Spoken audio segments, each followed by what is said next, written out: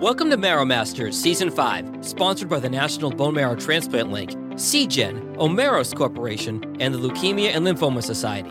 The National Bone Marrow Transplant Link, established in 1992, strives to help patients, caregivers, and their families cope with the psychosocial challenges of transplant from diagnosis through survivorship. Here's your host, Executive Director of the NBMT Link, Peggy Burkhardt. Welcome, everyone. This series focuses on survivorship. Whether you are 5 minutes into survivorship or 25 years plus, we have perspectives that will speak to you, inspire you, and help you at every turn. When patients enter survivorship, it is truly a gift, but it also can be overwhelming at times and emotionally draining. This season will focus on helping survivors and caregivers better understand the despair, mental challenges, some work career issues, chronic graft-versus-host disease and the role it plays in survivorship, giving back, not giving up, finding your herd, and so much more. So grab a few minutes, grab some coffee, settle in, and get ready to be enlightened and educated as you make a few new friends along the way who will share their grit, intense honesty, and determination to not only get through this, but to thrive and live their best life. So today we welcome Dr. Omar Durrani of Dallas, Texas. Dr. Durrani will share his very unique perspective as the dad of a pediatric survivor, a physician, and the donor to his young daughter, Kenza. Welcome, Dr. Durrani. It is certainly a pleasure to have you with us today, and I'm so excited to dig in and hear your family story. You obviously wear many hats, and your perspective promises to be healing, inspiring, and humbling. Let's get to it. Let's hear Kenza's story. Thank you, Peggy, for having me here on this podcast. I'm excited to be here. In regards to Kenza's story, she was our firstborn daughter, born in June of 2015. And as new parents, everything is sometimes a little intimidating when it comes to getting used to dealing with a newborn and a new family member, but it was absolutely an amazing experience. One of the unique aspects of this was as we went along, I was in my third year of residency at UT Southwestern, finishing up family medicine and then graduating from residency around that time. As Kenza grew up, which was a normal pregnancy and birth, around 9 months of age, she started getting a swollen lymph node or a swollen gland on the right side of her neck. And this is something that commonly occurs after maybe some mild allergies or just a cold.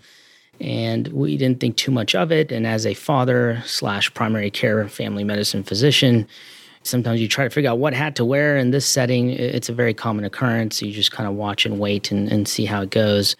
Well, this swelling of the right side of the neck started to grow and harden. And that's where we took her to a pediatrician to get evaluated. And she was subsequently started on antibiotics, thinking this was something called a lymphadenitis, which is a swollen, maybe slightly infected gland from a recent infection. After the antibiotics did not work or improve the swelling and the swelling continued to grow, our concern started to rise more of, what is going on, and our pediatrician looking at it really didn't think too much of it, but she referred us to an ENT specialist, an ear, nose, throat surgeon, to possibly drain this enlarged lymph node or give it some IV antibiotics. So when we went to go see the ENT, we were told to go get admitted to the hospital for some strong antibiotics to get rid of this infection. This entire time, she was acting fine, just a little bit more tired, but the swelling aesthetically was growing enough where it started to look like a little bit of a deformity. While we were in the hospital, it was quite an experience, and this is where I slowly realized in medicine there is a lot of humans involved. It's a teamwork approach, but with that comes possibly errors, oversights, and little things that can start occurring that can cause a domino effect. One of the aspects of this hospitalization was blood work wasn't necessarily done at this visit. Examination and evaluation, imaging was done, but really in-depth analysis was not. We were discharged home after 3 days, saying to follow up with ENT outpatient-wise, and this is where my concern really started rising up of what is going on. And in the back of your mind, you start thinking about more ominous issues, and the C word comes up in your mind. But as a father, or as anybody, you quickly just shove that down somewhere. You don't want to think about it too much. And as we were waiting, we were back home from the hospital and just concerned. We're not seeing a big improvement. I actually had scheduled Kenza to go see a specialist at Children's Dallas, our large academic institution, which I trained there, so I knew everybody. And her appointment was made, but I think through likely divine intervention and through my faith, I feel like that definitely is the case. The next day after we were home, as a father who maybe didn't pay too much attention, I was changing her on the changing table. And I turned around real quick to grab some wipes or maybe some diaper rash cream. Don't remember exactly. But when I turned around, that split second I turned around, she had actually toppled over from the changing table down to the ground, the carpet. And that fall was a decent fall. And that's where I was freaking out as a dad and really did not know what to do. It was a very rare moment because as a physician, you know what to do, but when it's your own child, everything will kind of freak you out. Even a diaper rash freaks you out. And so this was the first time in our marriage that my wife was calming me down. And wow. I was just really concerned. Did she hit her head? Is everything okay? So we rushed her to the children's ER near our home. And it is there that I actually knew the ER doctor. We were colleagues. And they checked her out. They said everything's fine. They did look at the swollen gland. Didn't think too much of it. And we were literally about to get discharged home. And I was like, enough is enough. I'm here in the ER. We went through so much. And I knew him. And I was like, listen, can we just do a full lab work here? And there was some hesitation, but in the end, they did it. And once they did that CBC test, a complete blood count, which is a basic test to look at your white blood cells and blood counts, I still remember his face as he walks towards our ER patient room and called me to come out with his hand. It's a visual you'll never forget. And walking out, you could just tell in his eyes and face, I knew every moment that this was not going to be any news I want to hear or anything I want to see. But I had no choice but to walk out of that room and meet him there. And as I walked there, I remember him handing me the paper. He didn't need to say anything, knowing that I'm in the medical field. He just handed me the paper and just said, I'm sorry to give you this news. And what it was is a normal, I'm getting into a little detail, but there's a CBC, a complete blood count, and her white blood cells, her immune system cells, were incredibly high. They were at, I still remember the number, 455. So that's 455,000. A normal white blood cell count for a child or an adult can be anywhere between 3 to 11. So 3,000 to 11. Wow. Hers was 455,000. And that is a life-threatening issue. This is called a blast crisis. And so what it means essentially is her blood is so thick and viscous due to the uncontrolled cancer, the leukemia, that in essence, my 9-month-old Kenza could have a stroke or a heart attack any minute or any hour. And so it is something that needs to be immediately treated. And so that moment, that paper changed everything for the rest of our lives, rest of her life. We were immediately transferred to Children's Medical Center Dallas, which is the largest kids hospital here. And it's an academic center. We went straight to the ICU, and she had to undergo a very dangerous procedure called leukapheresis. And what that is essentially is extracting out the thick, viscous blood and cleaning it and putting it back in.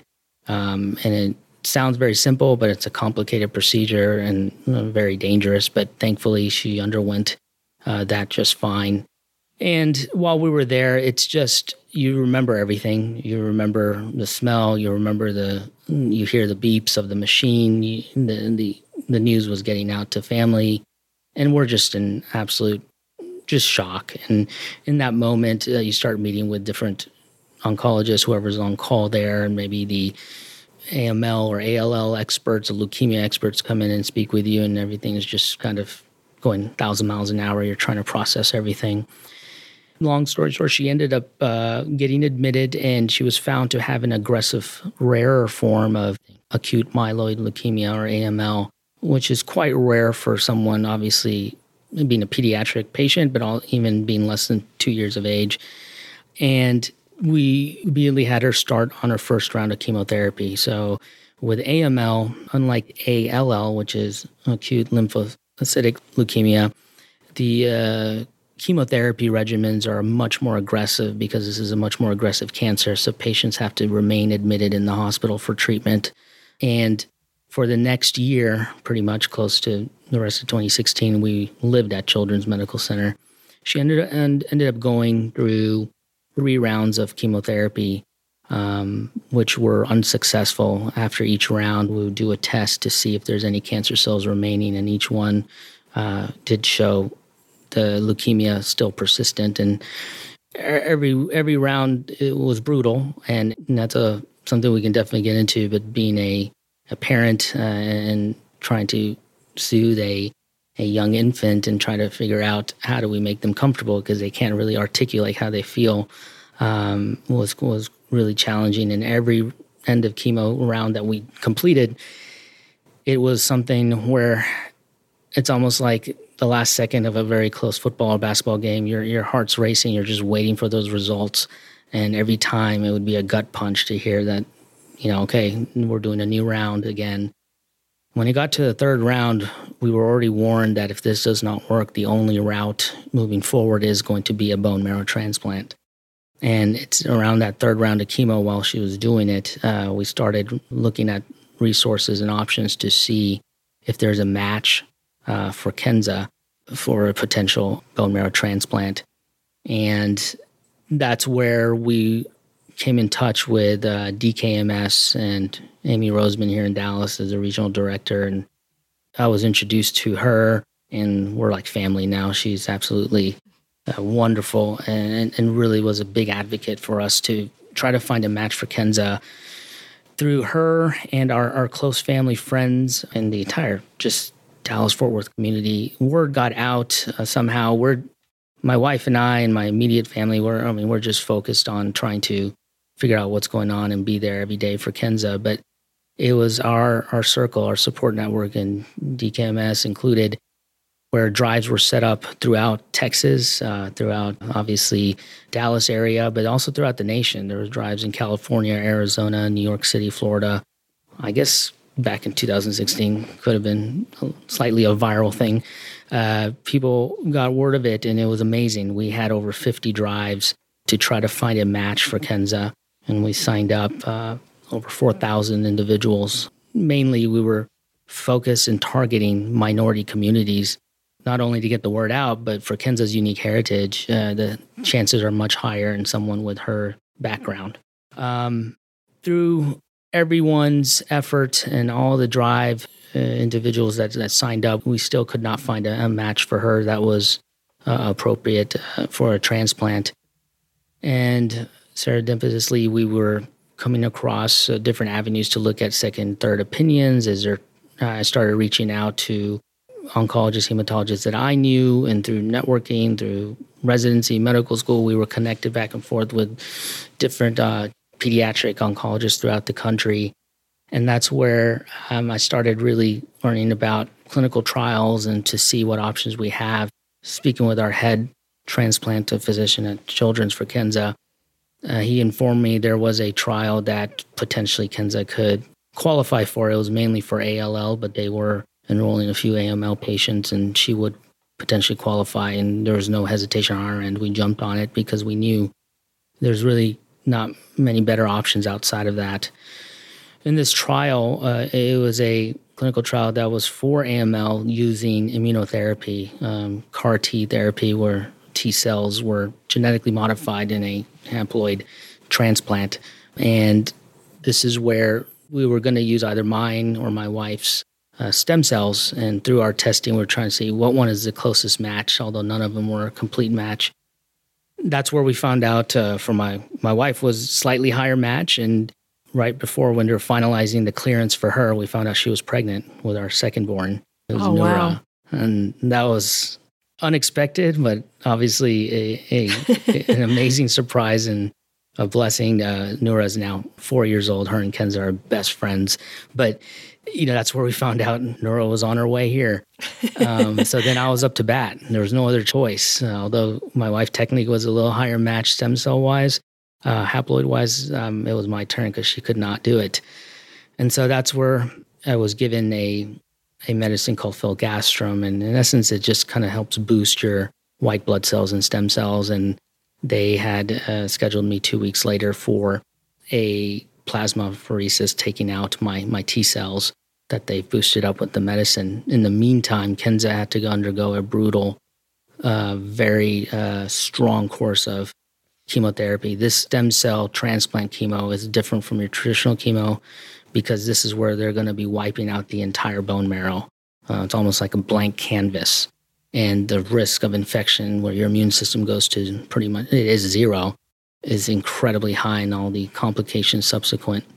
She tolerated it well, and about 2 weeks later, after they took my T cells, they were sent to a lab and genetically modified using a viral vector. I won't get into too much detail with that, but what it, in essence it is training those T cells to attach to certain proteins that could be the cancer cells. And also there's a capsaicin kind of gene that they incorporate into the T cell where if the graft versus host becomes extremely severe, life-threatening severe, there's a medicine they can give that will pretty much kill all the T cells immediately to stop the graft versus host. And so that can be a game changer because obviously that is a big deal when it comes to post-transplant. She did terrific. I mean, absolutely phenomenal. The transplant took place on August 2nd. That was, we call that her rebirth day, and it's the same day as my sister's birthday, so we had a big celebration I remember the hospital room there, and we haven't looked back since. This was August 2nd, 2016, and now we're in 2021, and Kenza is doing absolutely phenomenal. She's a spunky, robust, absolutely intelligent, and you know, the apple of our eye. She's a 5-year-old who is still laughing at my jokes, and yeah, enjoy that. I know the two girls, I'm still trying to take advantage of them, thinking I'm perfect. I know one day they'll realize who I am, but we've never looked back. She's doing amazing. She has, no idea the impact that she's had across the country or the world, in fact, because we've had matches found through her drives that she doesn't even know, and they'll continue to happen, and we're going to continue to strive forward with raising awareness for the bone marrow registry, especially in the minority community, and that's something definitely I'm passionate about. But yes, that's pretty much her story, and it's been quite a journey, just being a father, being a physician, and being a parent of a child with cancer. Wow, you covered a lot, and what a story. My mind is just running with questions and thoughts, and I'm just so happy that you guys were able to find that clinical trial and get what you needed. And I'm thinking of this little girl not even knowing the impact that she has had on so many other people because of what she needed and the drives that went on. And I just want to focus on that for a minute. We know how difficult it can be for minorities to understand the importance and get the word out and have the potential matches through the swabbing. So I applaud you and your wife, and of course DKMS, for all you did in that time to raise awareness. And you'll never really know how many lives you saved. What an empowering, incredible feeling that must be. Oh, absolutely. It's sometimes almost mind-numbing in a way, because once we start to really think about the impact or the domino effect that can occur, it's unbelievable. And I think especially in the minority community, there may be a little bit of a stigma in regards to healthcare or access to healthcare in general, or seeing a physician. And there's maybe some cultural biases that may be there, but at the same time, there's a lot of the unknown and not having that access regularly or that relationship with a primary care. Sometimes there's hesitations in regards to signing up for whether it's the bone marrow registry, whether it's vaccines or trials or other issues. And I think awareness and really having a grassroots, almost like a political effort, a grassroots campaign to enlighten the community is the best avenue. And for us, we were focused on Southeast Asian, Middle East, but in the African or East Asian communities also, there's a big discrepancy in the amount of individuals in the bone marrow registry and what we need. And so we're going to continue to work, and Kenza will also join her own effort as soon enough in regards to just getting the word out for the registry. Absolutely. And the clinical trial, wow. Tell us a little bit about that experience.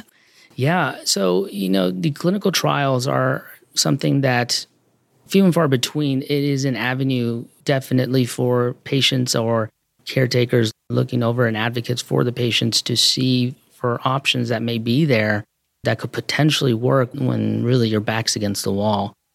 In the setting for Kenza, and at that time, pediatric cancer research was very limited. Very rarely were there new medications or indications coming out for pediatric leukemia treatments. The treatments we were using, which were effective to a certain extent, were used 10 years ago, Okay. And there hasn't been as much of a robust input in R&D into pediatric cancer. And that's changing now through the efforts of many individuals and as awareness increases. But because of that, there are going to be individuals where the standard treatment will not work. And as a parent or as a patient, you have to be your biggest advocate or your child's biggest advocate. And to look for leaving no stone unturned is crucial. So asking your oncologist, hematologist, or your own physician, or going to the NIH and doing your own research to see what trials potentially could fit is crucial. And there's no easy way to do it. There are some companies, hopefully, maybe some will get more popular where they can help find trials for you, but really through the internet is the best route, or asking your oncologist to see if someone could be a candidate and what does it mean. For Kenza, when we knew about the trial, it was a no-brainer, and that was because we had no other choice. And it was a blessing to have her enroll before the trial closed, and they were willing to accept her as an AML patient, even though the full-fledged trial was more for ALL. And these are all things that are out of our control, but when it came, there was no doubt, no hesitation that this was the route to go, because the alternative was not a good option at all. Oh, of course. Well, and I had heard a statistic recently that only 5% of cancer clinical trials are utilized. And I'm just so thrilled that we can educate a little bit here on the importance of everything you're saying.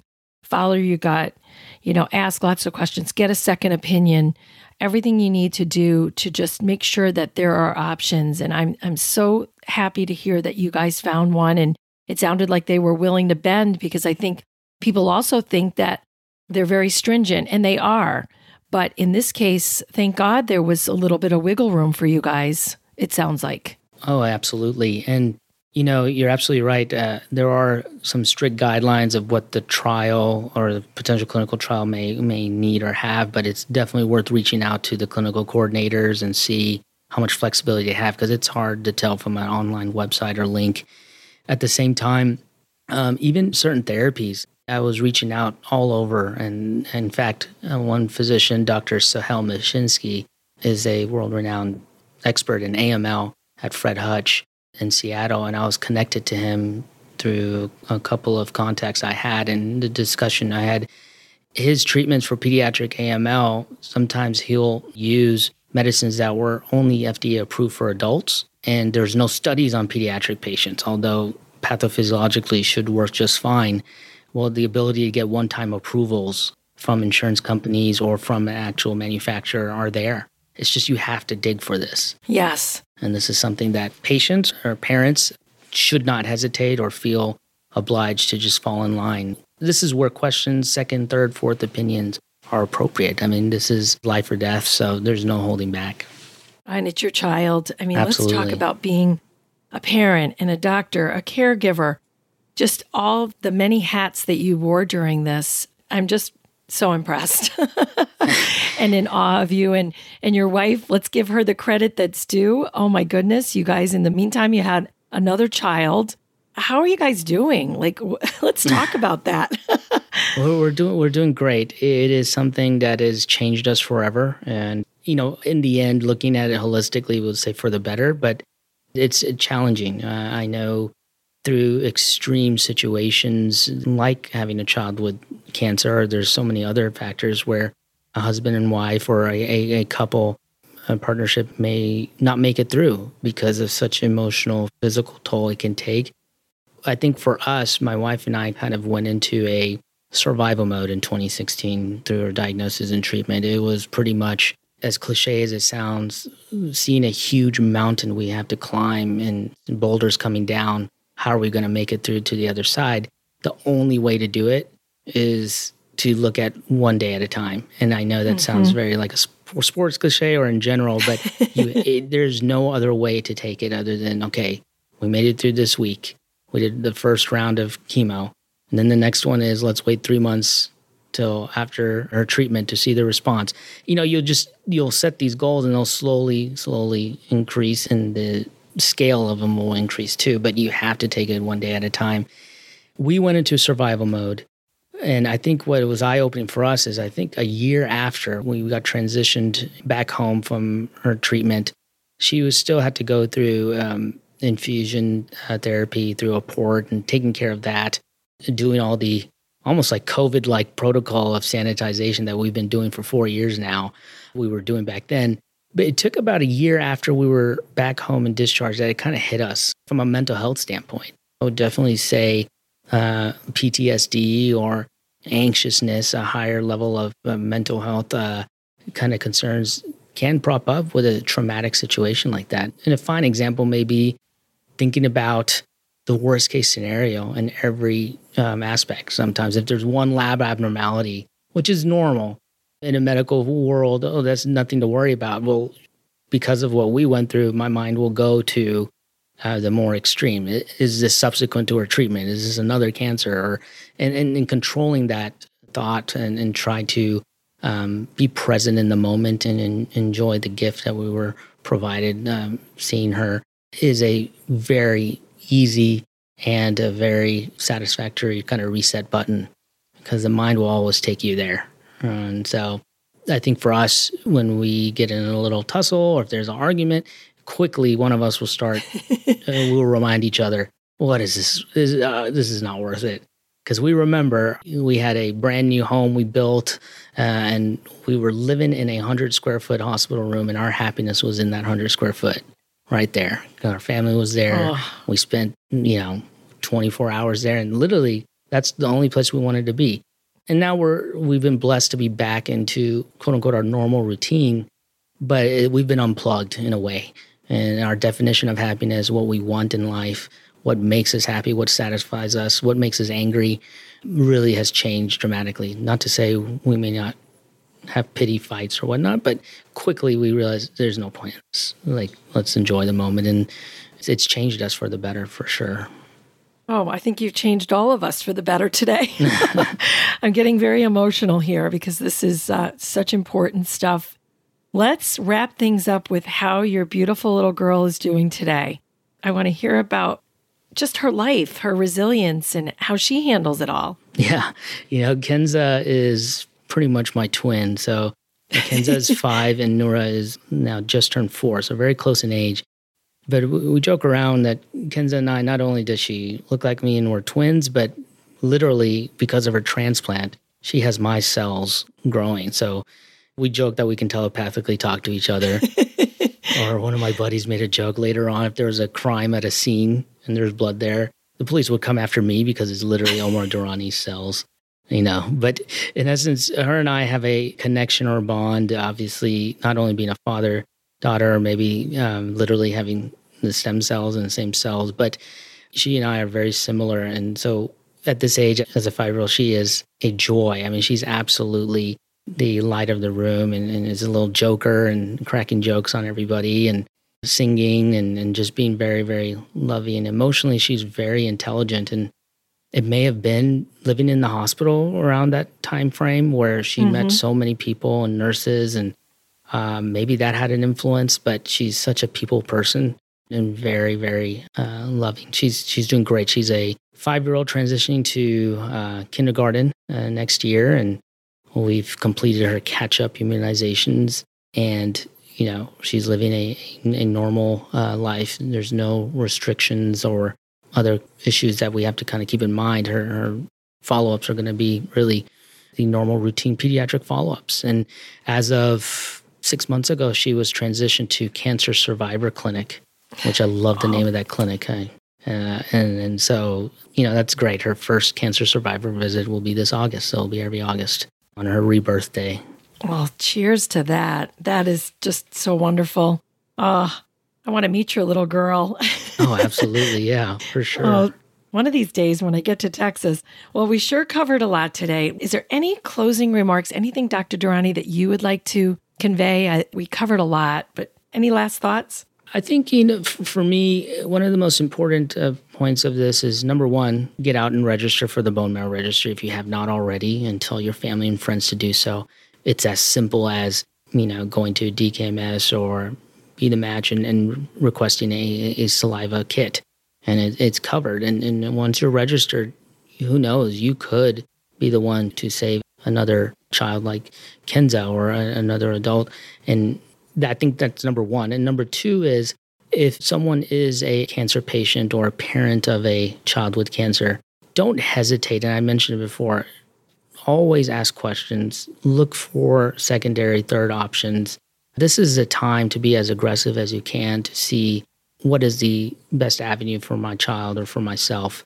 Getting that second opinion, that third opinion. Doctors, hospitals do not take offense to this. This is something that I absolutely admit is very important. And lastly, if there's something that's concerning to you, if you feel like this test should have been done and it's not done, ask those questions. Set a team meeting with your physicians or your healthcare team. I just want to make it imperative that just don't hold back. And this is your life or your child's life or your family. Be the biggest advocate you can for yourself. Oh, definitely great advice.